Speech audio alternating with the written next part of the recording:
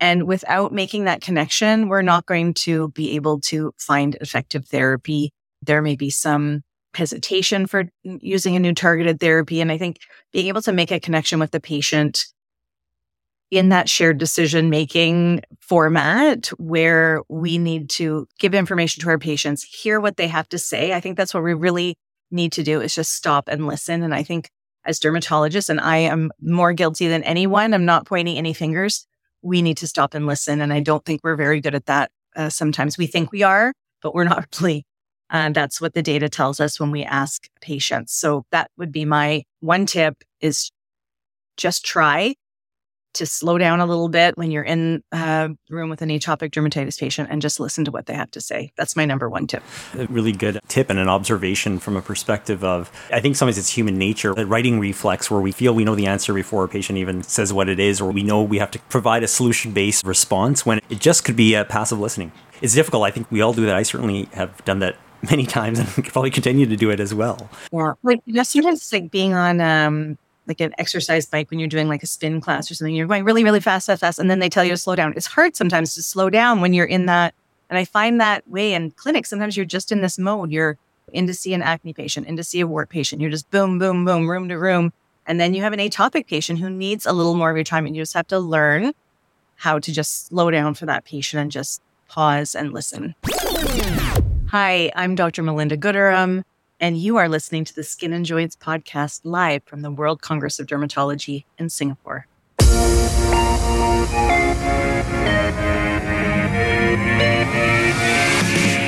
So, Dr. Gooderham, thanks again for being on the podcast. Great to see you. This is a first time for us in the sense of we've never brought the podcast or podcasted outside of the country.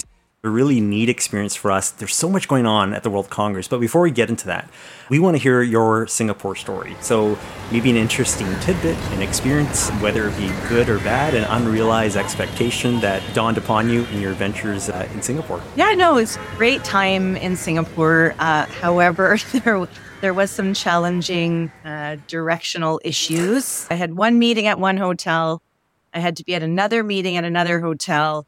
And I was going to walk on the street, but when I asked for directions, they said, you're crazy to go outside. Don't go outside. It's too hot. It's too humid. You can walk through the Suntec Mall to get there. So I thought, well, that's great. It's air conditioned. I will just make my way over to this other hotel, thinking that my Google Maps app would actually work in the Suntec Center. I got lost. I was walking in circles. I think it was 2 hours before I got into my next meeting.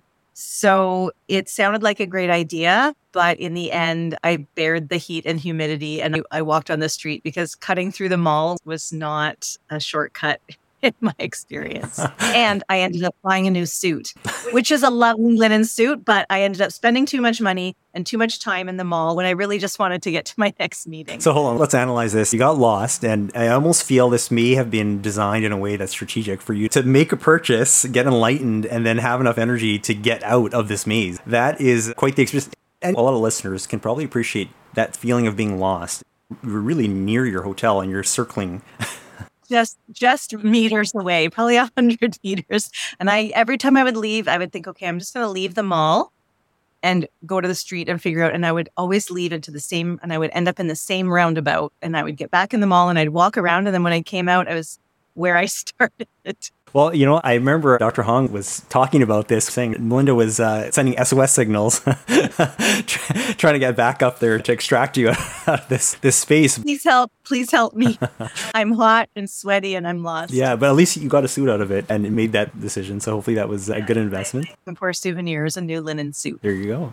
So you were one of the presenters at the World Congress that has been very popular. You were very busy with the sessions you were hosting and speaking at. Could you share with our listeners maybe a couple of sessions you were a part of? Yeah, one of the sort of pre-meeting sessions that I don't think a lot of people would have had a chance to get to was the International Eczema Council, the IEC. They had a symposium that is actually available online for anyone who missed it, who wants to go back and watch it. It is available. And the topic of the IEC symposium at the World Congress was global perspectives in AD, the non-atopic challenges in atopic dermatitis patients. So We hear a lot about interleukin-4 and a lot about interleukin-13, but what about all of the other things that affect our patients? So this was a great half-day symposium. We had understanding the relationship of AD with obesity and other metabolic comorbidities. We had AD and the mental health comorbidity, the prevalence of allergic contact dermatitis in patients with AD. There was a number of cases presented, which was really excellent. I was there to present on the patient burden in AD. And then we also had a talk on digital technologies in the diagnosis and treatment of atopic dermatitis. So those are available if anyone wants to go on eczemacouncil.org to the on-demand learning section. You can watch that whole symposium. My topic of patient burden, this is something that I really find quite fascinating with my atopic dermatitis patients. So the complex patient burdens that people do, the things that I talk about, the things that you don't see when you look at the patient. You know, when you see an atopic patient, you see the lichenification, the excoriations, the edema and population, the erythema. You may see signs of chronic scratching and rubbing, very visible disease, but there are other things that we don't always think about right off the bat that I think we need to think about. Things like sleep deprivation, the out-of-pocket costs of these patients who are buying emollients and herbal supplements and cotton clothing and a lot of different costs to the patient.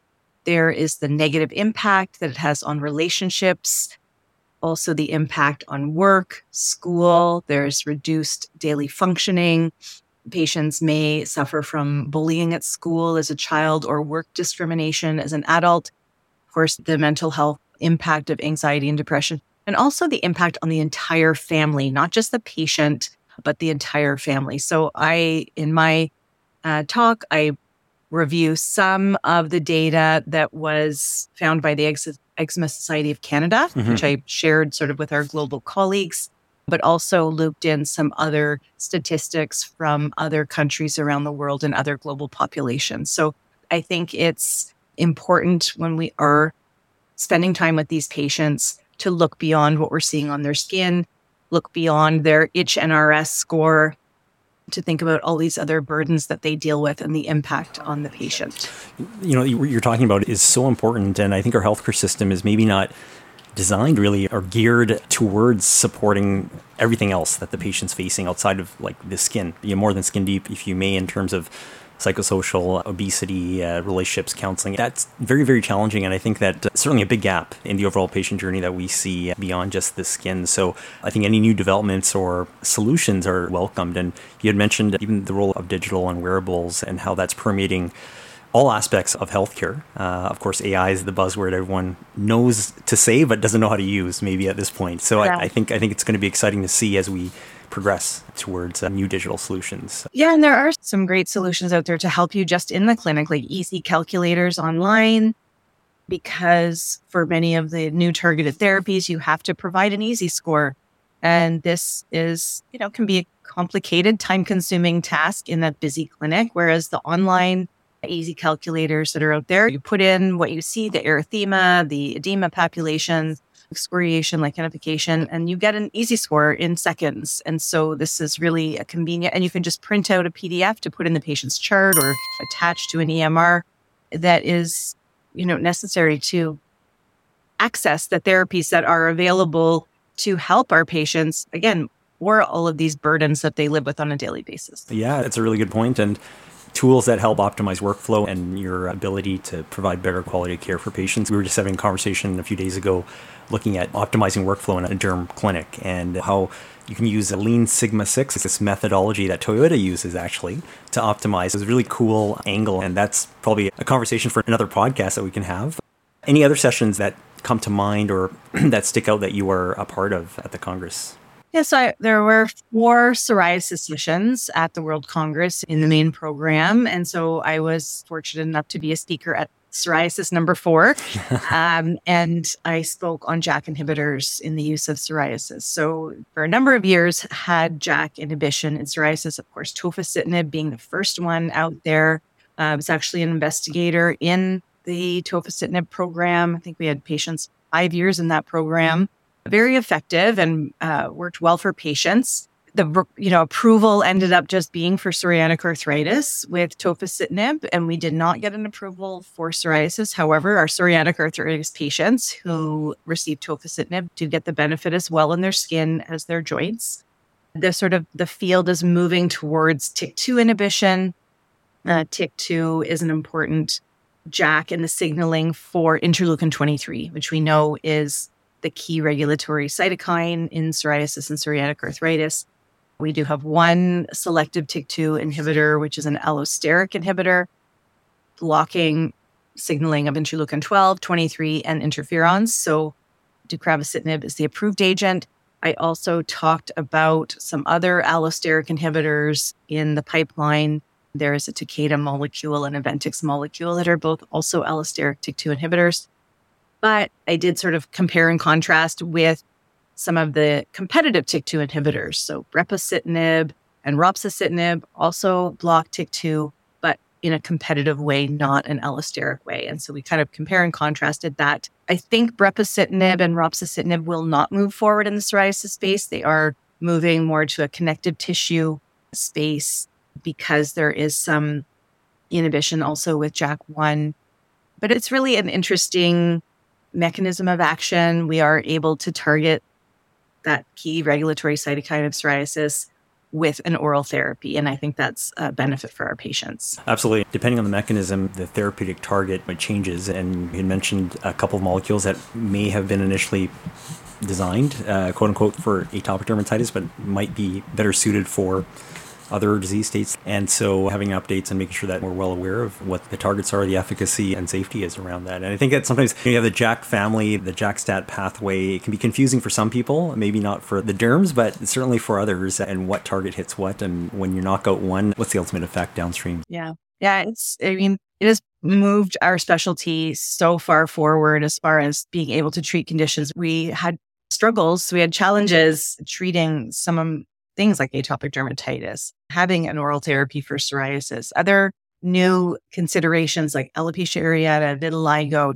dermatomyositis, some off-label use, granuloma annulare, things that we haven't been able to effectively treat are now being effectively treated with JAK inhibitors. So I think it really has changed the way we're going to treat our patients in the future. Okay.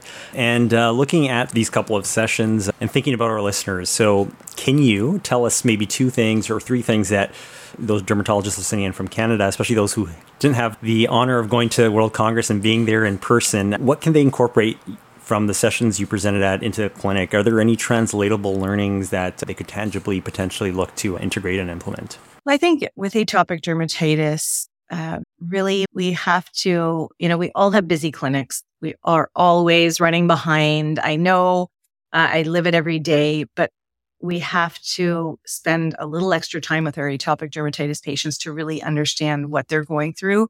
One of the main things that comes out in the patient burden is that they feel like they're not being listened to by their doctors, by their dermatologists. And without making that connection, we're not going to be able to find effective therapy.